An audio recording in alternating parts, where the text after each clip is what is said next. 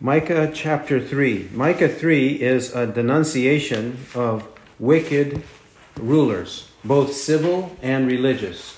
It's a denunciation of wicked rulers. Verse 1, "And I said, Hear now, heads of Jacob and rulers of the house of Israel. Is it not for you to know justice, you who hate good and love evil, who tear off their skin from them and their flesh from their bones, who eat the flesh of my people, strip off their skin from them, break their bones, and chop them up as for the pot and as meat in a kettle? Then they will cry out to the Lord, but he will not answer them. Instead, he will hide his face from them at that time, because they have practiced evil deeds. Thus says the Lord concerning the prophets who lead my people astray. When they have something to bite with their teeth, they cry, Peace. But against him who puts nothing in their mouths, they declare holy war. Therefore, it will be night for you without vision, and darkness for you without divination. The sun will go down on the prophets, and the day will become dark over them. The seers will be ashamed, and the diviners will be embarrassed. Indeed, they will all cover their mouths, because there is no answer from God. On the other hand, I am filled with power, with the Spirit of the Lord, and with justice and courage, to make known to Jacob his rebellious act, even to Israel his sin.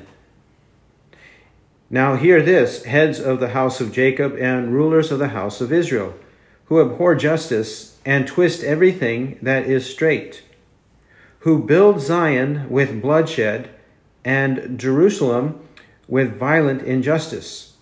Her leaders pronounce judgment for a bribe, her priests instruct for a price, and her prophets divine for money.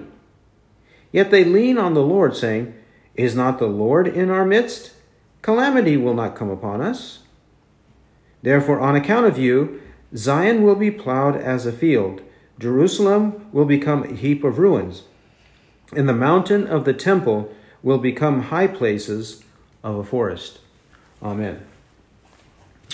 Micah the prophet, the true prophet, now addresses the false prophets and the false leaders, the false rulers, both civil and religious, both false prophets, false priests, all those who are princes, kings, who are doing evil. We see here in this chapter an example that is a universal and perennial example. It's universal in that it's everywhere, and it's perennial in that it happens in every period of time. And what is it? There are many rulers, both civil and religious rulers. There are many kings, there are many priests, there are many pastors. Yet, the vast majority of them are corrupt. The vast majority of politicians are corrupt, and the vast majority of pastors are corrupt. And also, the vast majority of people are corrupt.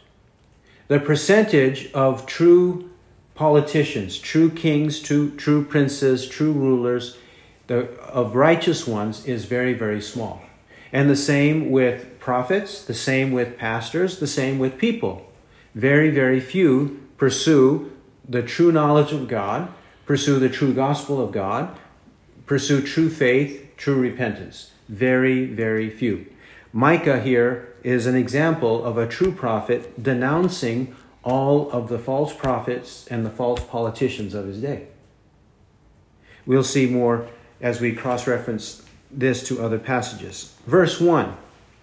Let's review it one by one, each verse, and then highlight some points here. Verse 1, "And I said, Hear now, heads of Jacob." Remember that Micah has three main sections. This is the second section. The first one was in chapter 1, verse 2. "Hear, O peoples, all of you." And then in chapter 6, verse 1, where he also starts, "Hear now what the Lord is saying." Well, right here, and going into chapters 4 and 5, he's going to be talking about the leadership. Right here in this chapter, first, a denunciation of the leadership. in this second section. Why does he have to say here now, and why do the prophets all often say here now? Even when the apostles in the book of Acts address the people, they often start by saying, "Listen, O elders, and you who fear God." They will say something like that because people don't listen. They're thinking about other things. They are distracted and they're thinking about other things. They don't listen to God's word. Heads and rulers, it's clear who he's talking about. He's talking about the leadership of the nation. He mentions them again in verse 9. Heads of the house of Jacob, rulers of the house of Israel. Verse 11, her leaders. And then the prophets, false prophets, verse 5. Thus says the Lord concerning the prophets who lead my people astray. Even though he says prophets, he means false prophets because of the context. He's talking against them. Even verse 11, her prophets divine for money, meaning for bribes. He doesn't mean they shouldn't have anything from the people, receive anything. He means for a bribe, a price, as he said about the others. A bribe, a price, and then money. Verse 11. To distort the truth. Okay. We know clearly he's denouncing the leadership. All kinds of leadership. Another thing to notice in verse 1, he calls them of Jacob, of Israel. Of Jacob and of Israel. In verse 9, he says, house of Jacob, house of Israel. Verse 10, Zion, Jerusalem. Verse 12, Zion and Jerusalem. Why use these names? Why? Well, we know who Jacob and Israel, same man, who he was, and then the nation, his descendants, were named after him. The whole nation was named after Jacob, the patriarch, or Israel. That which was a noble and a good example. He was an exemplary person, Jacob was, because he loved God. He walked with God faithfully. He was a prophet of God also. So they named their nation after him. But they are leaning on that. They have false hope in that, and they're defaming that noble name. By their wickedness, though they have the name Jacob or Israel as a country, as a nation, they're defaming it. They're dragging it through the mud. They're not living according to Jacob. Further, verse 1 says, is it not for you to know justice? Didn't God teach them true justice by his word? Doesn't his word teach the difference between justice and injustice, righteousness and wickedness? And aren't the leaders supposed to teach the people? Is that not one of their primary duties, to teach the people? Verse 2, instead of knowing justice, they hate good and love evil. Hate good, love evil. They're supposed to love good and hate evil. It's supposed to be the opposite. This is what the wicked do. They take that which is good and despise it. And they take that which is evil and love it. They embrace it. They'll gobble it all up. Evil people do the reverse of what God expects. Whether they admit it or not, the prophets holding them accountable. Many times wicked people will not admit that they're doing evil. But it is evil. And what do? Verses 2 to 3. They tear off their skin from them, meaning the rulers tear off the skin of the people. Their flesh from their bones. They eat the flesh of my people, strip off their skin from them, break their bones, and chop them up as for the pot and as meat in a kettle. He's talking about the exploitation of the people and describing it in graphic terms as a wild animal pouncing on a domestic animal. He's describing it like that. Like a lion, a bear, a wolf, pouncing on a domestic animal, such as sheep. And when a lion pounces on sheep, or when a wolf pounces on the sheep, this is what they do. The people were supposed to be led by shepherds who cared for the sheep. Sheep, they can be They can be sheared, but they're not supposed to be skinned. Here, they're not only skinning the sheep, they are butchering the sheep to death and enjoying the consequences of it. That's what the leaders are doing. We saw in chapter 2, verse 8, an example of this. 2:8, recently, my people have arisen as an enemy. You strip the robe off a fellow Israelite from unsuspecting passers-by, from those who returned from war. The women of my people you evict, everyone from her pleasant house. From her children you take my splendor forever. This is how they exploited them. Chapter 7 and verses 2 to 3. 7 to, well, we'll start at verse 1. 7, 1 to 3. Woe is me, for I am like the fruit pickers and the grape gatherers. There is not a cluster of grapes to eat, or a first ripe fig which I crave. The godly person has perished from the land, and there is no upright person among men. All of them lie in wait for bloodshed. Each of them hunts the other with a net. Concerning evil, both hands do it well. The prince asks, also the judge, for a bribe.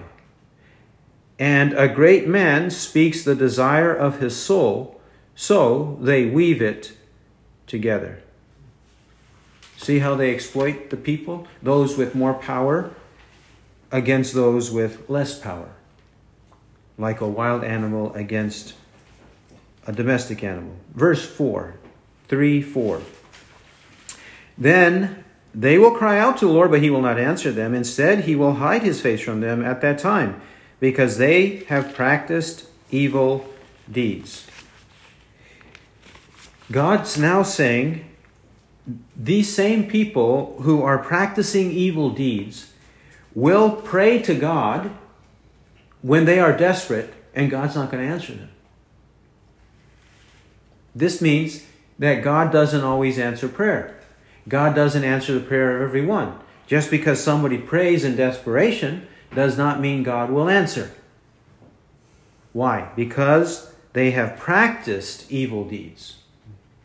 People think they can call upon God whenever they feel like it, whenever they're ready, whenever they are desperate. They cannot choose the time of prayer. They must always pray. As the Bible says, 1 Thessalonians 5:17, pray without ceasing. Ephesians 6:18, pray at all times in the Spirit. We should always be praying. But these people, they don't pray. And then when they do pray, in desperation, God says, I'm not going to listen to your prayers. Verse 5.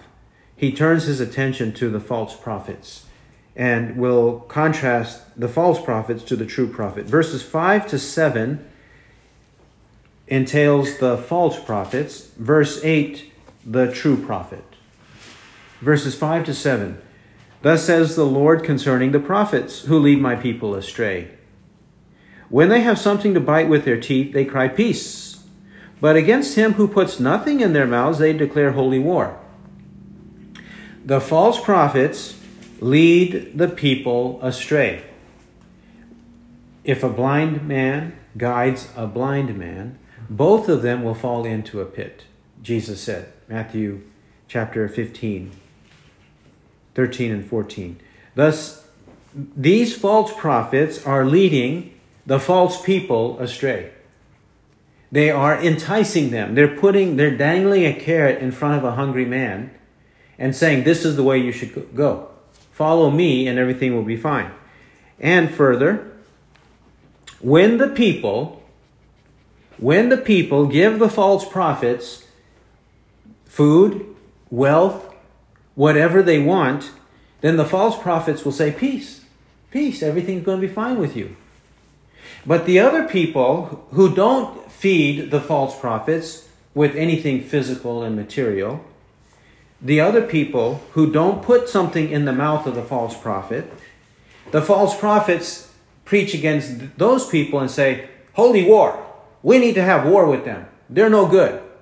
They're only criticizing me. They're not doing anything right. That's what false prophets say. So it's all about who's feeding the belly of the false prophets? If there's enough people feeding the belly of the false prophets, they'll say, you people are just swell. You people are fine. You're going to heaven. Peace. Everything will be just fine with you. But not to their detractors. The detractors have a declaration of a holy war against them. The detractors are the true prophets and the true people of God, like Micah. Verse 6, therefore, what's God's punishment against people like this, false prophets like this?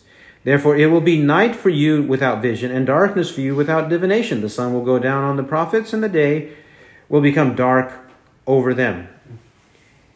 He's using figures of speech to say, you're going to be miserable. You claim to have visions. You claim to have divinations. You claim to have a word from God, but you don't, and you know it. Well, I'm going to make it dark, dreary, and miserable for you. I'm going to make it destructive for you. I'm going to bring a punishment on you. You're not going to see any daylight. It's going to be night, always, for you. Verse 7, the seers. The seers will be ashamed, and the diviners will be embarrassed. Indeed, they will all cover their mouths because there is no answer from God. A seer saw visions. That's why they're called seers. In 1 Samuel 9:9, prophets were first called seers, 1 Samuel 9:9. And then later in Israel's history, they were primarily called prophets. But the two words are interchangeable words because prophets often see visions, so they're called seers. And the word prophet actually means to be called, so they are called by God to the ministry. So either seer or prophet. Seer emphasizes the fact that they see visions. Diviner means that they seek, like in verse 6 and 7, a diviner or divination is finding from God or from evil spirits what the future holds for the people. This is what they do. They divine, and when they divine in false ways, in wrong ways, to figure out God's will, to figure out the will of the divine, God's will. They do it in false ways. Therefore, because they do it in false ways, and what is the false way? They don't go to the Bible. They go to their own wisdom. They go to other people. They go to false prophets. They go to false teachers. They pretend, they would just make it up as they go and say, God told me when God didn't tell me anything, which is what Jeremiah preaches against in Jeremiah 23. So these kinds of people will be ashamed and embarrassed.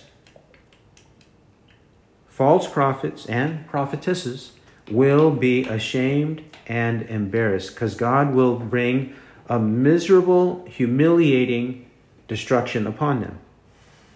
Eternal hell, eventually. Indeed, they will all cover their mouths because there is no answer from God. To cover the mouth is asserting that they're going to be mourning. They're going to be mourning, and yet God's not going to answer them. He's not going to answer them. It's going to be useless, pointless to receive an answer from God. When they should have been seeking God and they didn't, now they will be mourning. They will be bemoaning their circumstances. They'll cry out to God, but God won't answer them. He's not going to help them. No answer from God. This is the approach and the punishment of false prophets. Verses 5 to 7. However, what does the true prophet do that false prophets do not do? Verse 8. On the other hand, I am filled with power. And what does he mean when he says I'm filled with power? He explains further, with the Spirit of the Lord. The true prophet has the Spirit of the Lord. False prophets do not have the Spirit of the Lord, no matter how many times they claim to have the Spirit of the Lord or a word from God. They are false prophets. They deserve the wrath of God. The true prophet, though, is filled with the Spirit of the Lord. 1 Peter 1, 10 and 11 says, the Spirit of Christ was within them as he predicted the sufferings of Christ and the glories to follow. The true prophets have the Spirit of Christ in them. Micah had the Spirit of Christ, here called the Spirit of the Lord, the Spirit of the Lord Christ. Further, he's filled with justice and courage. He's filled with justice. You see, a true prophet understands matters of justice. He knows what's right and he knows what's wrong. He's filled with that. It's a part of who he is. Such as it says in Psalm 119:53, burning indignation has seized me because of the wicked who forsake your law. Why is he filled with burning indignation? Why is David filled with burning indignation? Why is he so hotly angry? Why is he? Because of the wicked, and that's the opposite of righteous or the opposite of just. The wicked forsake God's law. So it wells up within him to be against it. He wants justice. He cares for justice. Wicked people don't care about justice. They love injustice. And further, he's got courage. He's full of courage. False prophets, they are courageous to an extent. Only to the extent that they are united against the true people of God. But the true people of God will only be, in a given situation, a very minute percentage of the people. So they've got courage to preach against, let's say, the 1% of the people. But they don't have courage to speak against the 99%. The true prophet of God has real courage. He's full of courage to speak against whom? 99% of the people. 1 Kings 22, in 1 Kings 22, remember when Ahab was about to go to war? And all the false prophets were saying, go, for the Lord is with you, and you'll have success. But one prophet, one out of the numerous prophets, only one prophet, Micah, son of Imlah, was there, a true prophet of God, to speak against all the false prophets, telling Ahab, go ahead, you're going to have success. Only one, Micah. And he went against the crowd, even on pain of imprisonment and death. That's what he did, because he was full of courage. God's prophets are full of courage. True prophets. Real courage. Moral courage. Not only physical courage, which is an aspect of this virtue, but often moral courage is more necessary than physical courage, because few people have moral courage. They might have physical courage, but not moral courage. We ought to have both physical and moral, spiritual courage. And to what end? He's filled with power, which is the Spirit of the Lord, justice and courage. He has all of these. To what end? For what purpose? To make known to Jacob his rebellious act, even to Israel his sin. True prophets expose the rebellion and sin of the people. False prophets don't reveal, don't expose, don't preach against the rebellion and sin of the people. They don't say anything about it. They say it's not a sin. Everything is not a sin to the false prophets, because they want 99.99% of the people to think that they are good and that they all will go to heaven when they're not.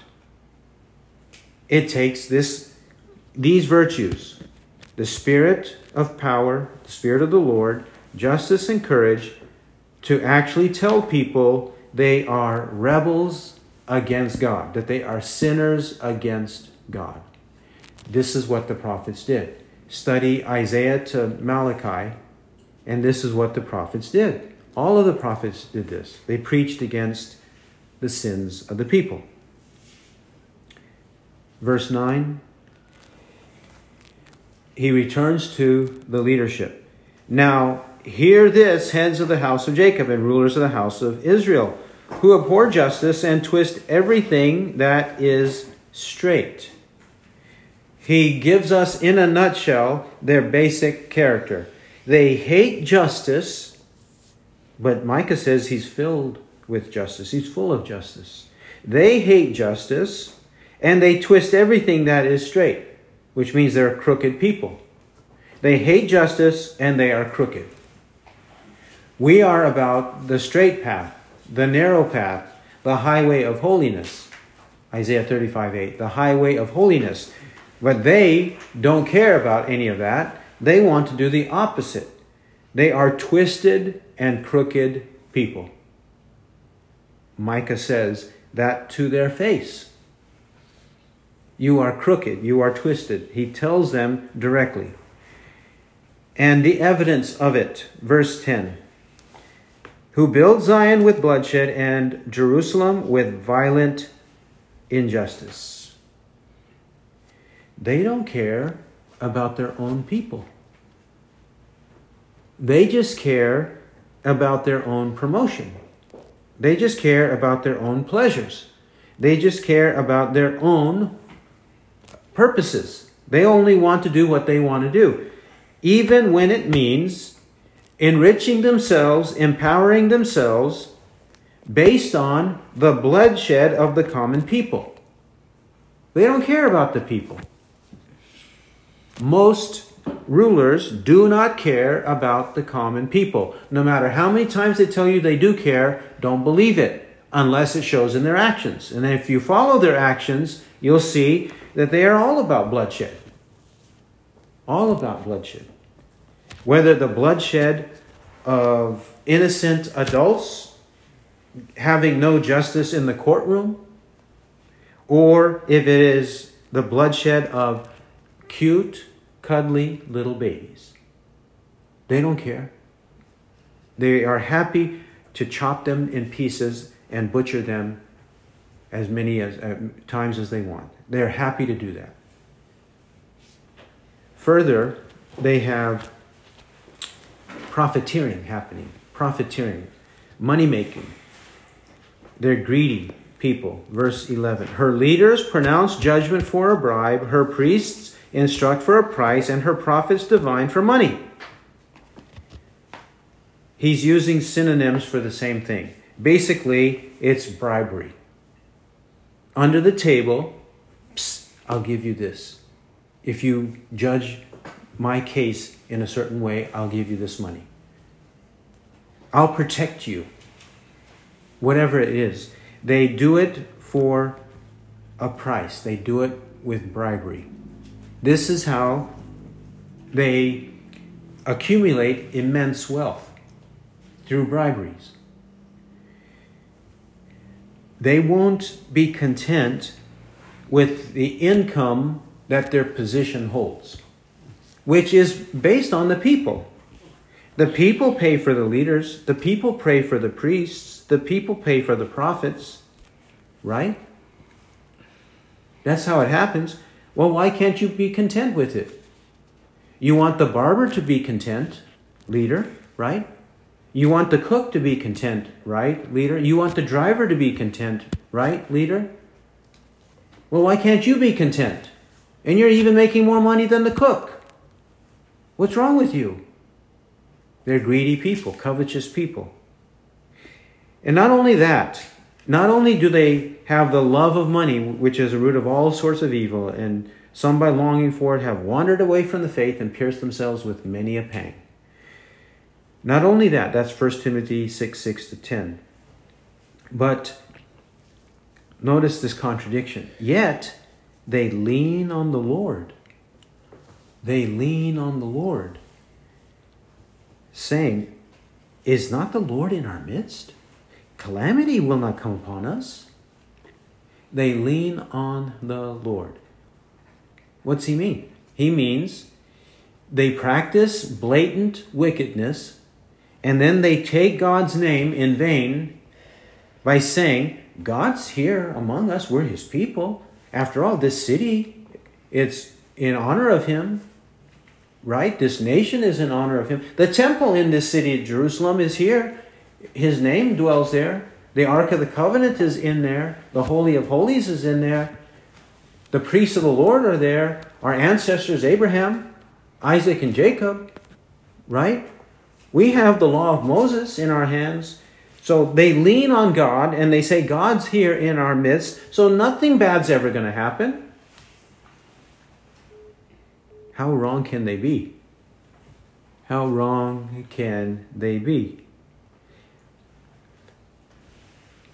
Didn't they suffer defeat many times in the book of Judges and Samuel, which all happened before the time of Micah?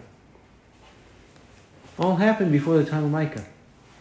In 1 Samuel 4 and 5, all the way to 7, 4 to 7, they lost the Ark of the Covenant in the time of Samuel, a great prophet. They lost the Ark of the Covenant to the Philistines. And yet they say things like this, which means they are denying reality. They should know their own history. They know their own history. They're just not believing it because they don't want to repent of it, of their sins. They deny their history to avoid repenting of current sin. They ignore their history to avoid repenting of current sin. And then with false hope, calamity will not come upon us. Nothing bad's going to happen. So the conclusion of the true prophet, verse 12. The conclusion, therefore, on account of you, because of you, Zion will be plowed as a field, Jerusalem will become a heap of ruins, and the mountain of the temple will become high places of a forest. It's going to be so devoid of people. It's going to be a heap of ruins. It's going to be like a forest where wild animals roam and no people roam. It's going to be plowed as a field. There's going to be no habitations there. People are not going to live there. Why? Because the enemies will come and destroy everything, destroy the temple, which eventually happened in 586 BC. About 125 years after Micah preached this, it happened. And the Babylonians came, destroyed the people, and made very, very few people able to live in their own nation. Either they were massacred or they were exported or deported into the Babylonian Empire. So it did happen, just like Micah said. Which, by the way, is quoted in Jeremiah 26:18, where in Jeremiah's time, about 100 years later, Jeremiah 26:18, in Jeremiah's time, Jeremiah is preaching the same as Micah, and the leadership wants to assassinate Jeremiah, wants to assassinate and murder Jeremiah for saying the same thing as Micah. But at the time, one of the men said, wait a minute, we got to be careful with what we do with Jeremiah, because Micah said the same thing as Jeremiah is saying, and in Micah's day, Hezekiah, our king, who lived in Micah's day, Micah chapter 1, verse 1 says so, that he preached in the days of Jotham, Ahaz, and Hezekiah, kings of Judah. So Hezekiah heard these very words, and he was a good king. He heard these very words, and he did not presume to put Micah to death. So they are convinced in Jeremiah's day, listen, that man, our colleague, he makes a good point. Hezekiah didn't put Micah to death, so we shouldn't put Jeremiah to death. And they didn't put him to death. At least not at that time, they didn't try to do that. Same message, that Jerusalem will fall. Jerusalem actually did fall. 2 Kings chapters 24 to 25 detail the fall of the kingdom of Judah and the city of Jerusalem for their sins. Okay, now let's highlight some points that we've made here. One, and I'd like to do it primarily on the basis of New Testament passages because of the propensity of people today saying that we can't apply the Bible is inapplicable to our circumstances, and we especially cannot apply the Old Testament because that's in the Old Testament, and we're not under the Old Testament, we're under the New Testament. And God in the New Testament is a God of love, and he would never do the same thing in the days of the New Testament in which we live. Okay, people say that, and it's completely false and heretical when they say that. So let's try to primarily take New Testament examples of the same. Let's begin with Christ and proceed on to the apostles and then to us in the church. Firstly, with Christ.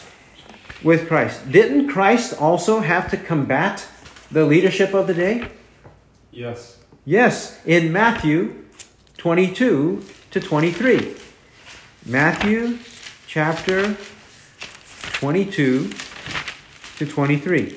And we'll just highlight some verses to illustrate our point here about Christ.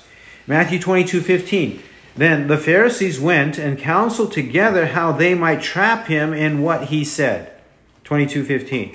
22:23. On that day some Sadducees who say there is no resurrection came to him and questioned him, so forth.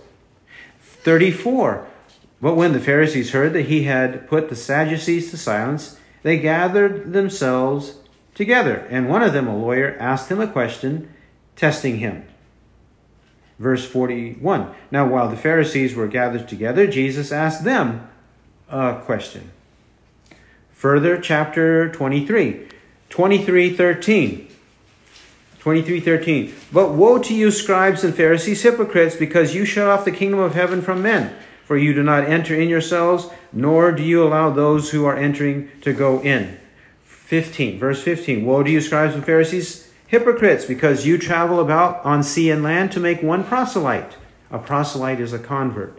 And when he becomes one, you make him twice as much a son of hell as yourselves. And he goes on to denounce them. Christ denouncing his colleagues, fellow teachers of the day. Jesus did so, and he did so many times. And they also worked against him. John 11. John 11. They also worked against him, not only to trap him in his statements, but actually to arrest him and kill him. John 11.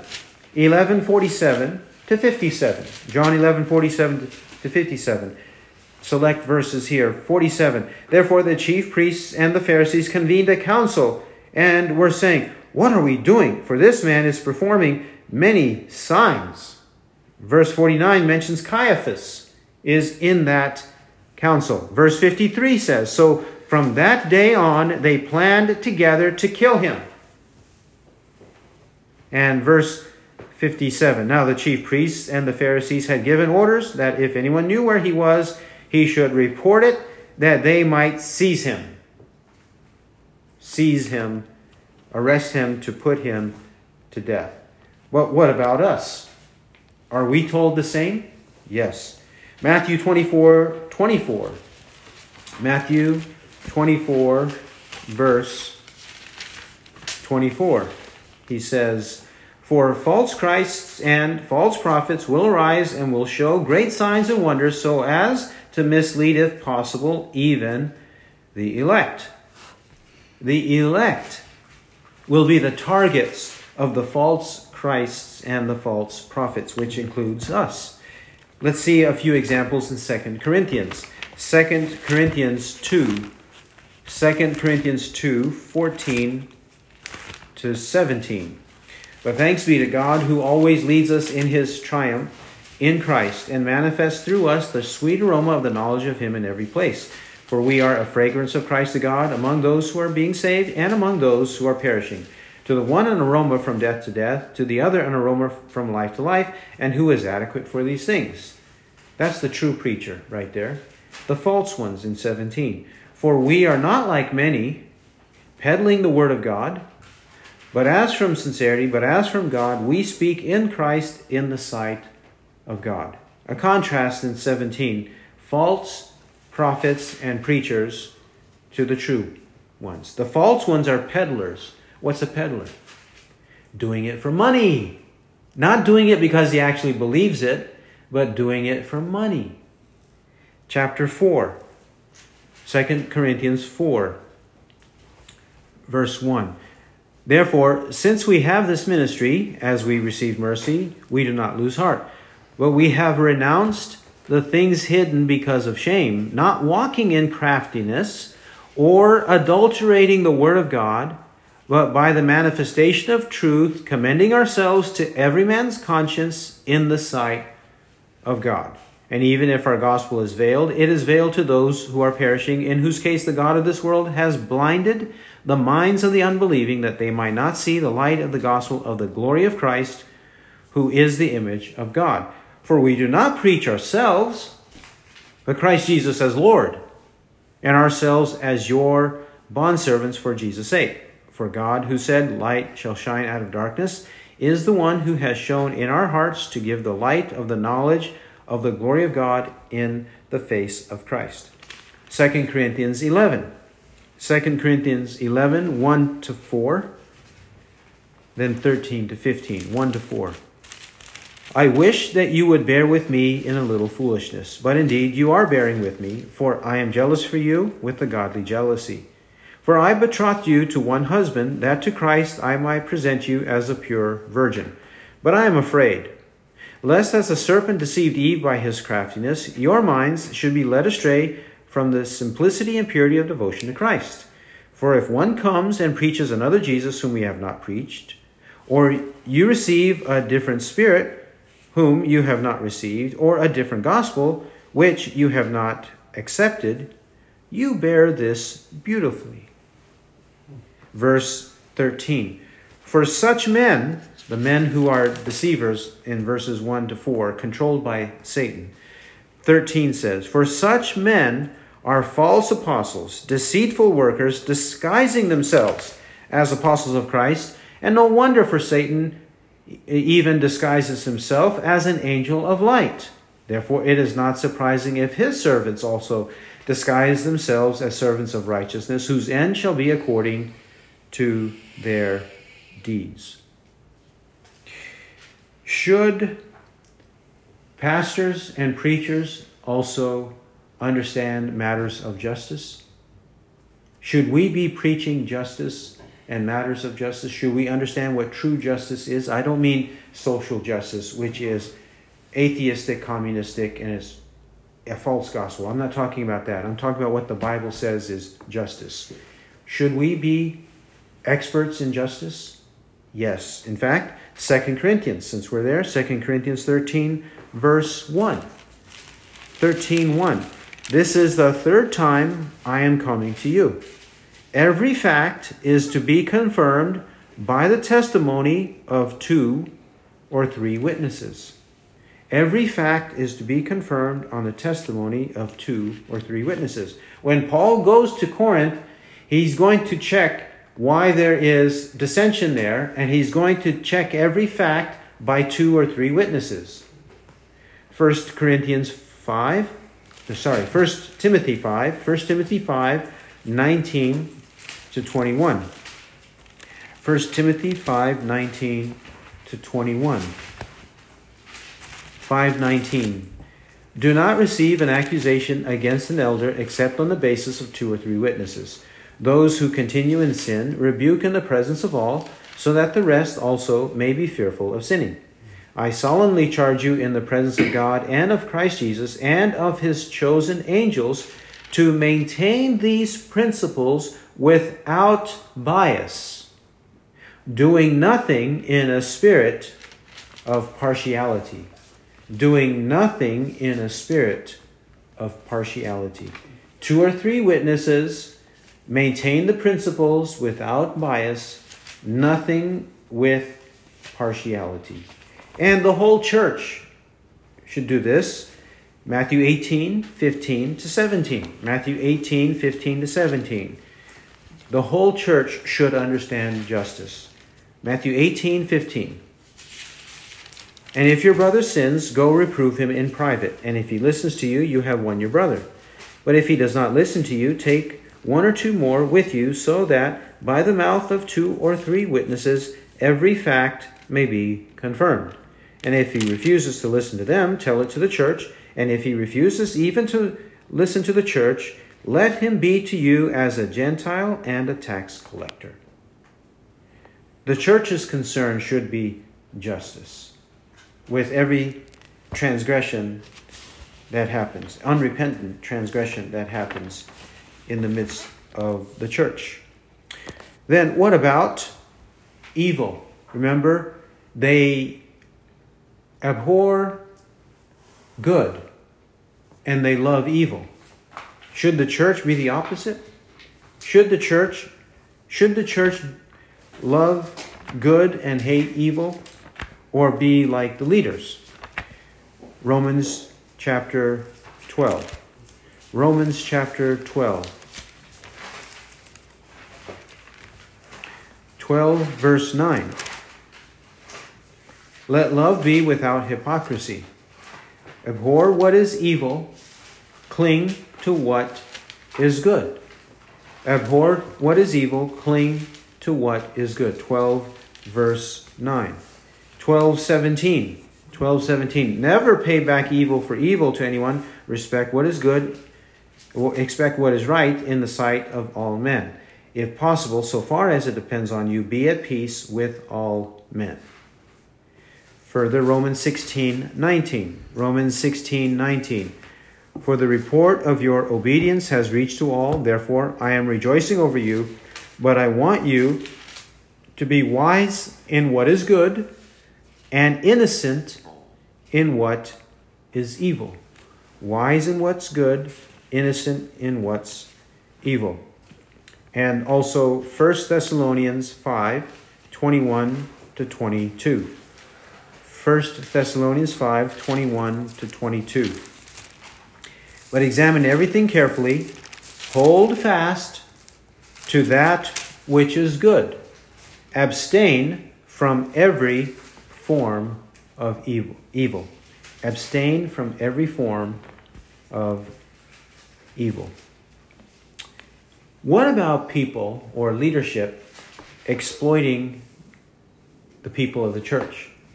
Do pastors exploit the people of the church?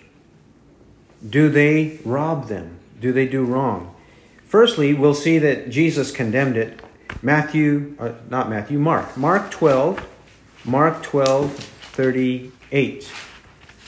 Mark 12:38-40. First, we'll see Christ condemn it, and then more examples of the church being warned about it. Mark 12:38.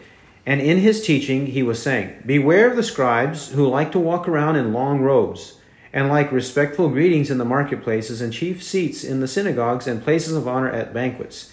They are the ones who devour widows' houses and for appearance's sake offer long prayers. These will receive greater condemnation. They're exploiting widows. They are tearing off the skin of widows and chopping them up in pieces and eating them.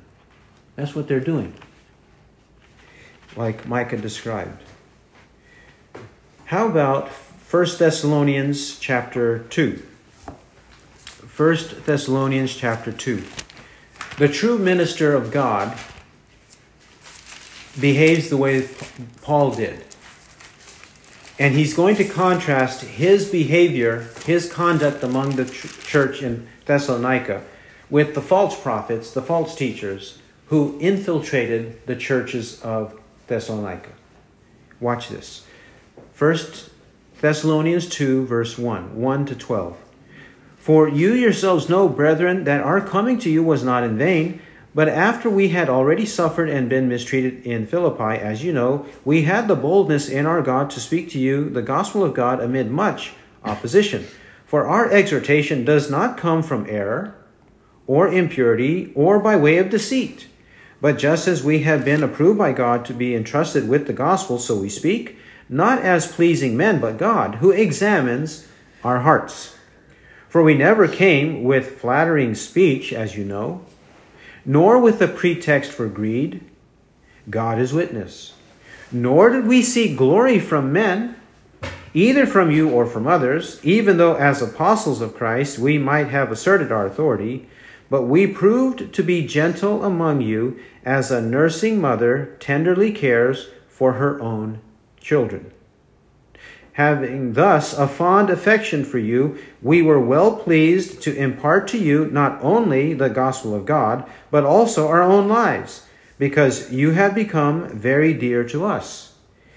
For you recall, brethren, our labor and hardship, how working night and day so as not to be a burden to any of you, we proclaim to you the gospel of God. You are witnesses, and so is God, how devoutly and uprightly and blamelessly we behave toward you believers, just as you know how we were exhorting and encouraging and imploring each one of you as a father would his own children, so that you may walk in a manner worthy of the God who calls you into his own kingdom and glory. He says in verse 5, we never came with flattering speech, as you know, nor with a pretext for greed. God is witness. They didn't come with flattering speech to get the goods of the people. They didn't do that. He who has ears to hear, let him hear what the Spirit says. Amen.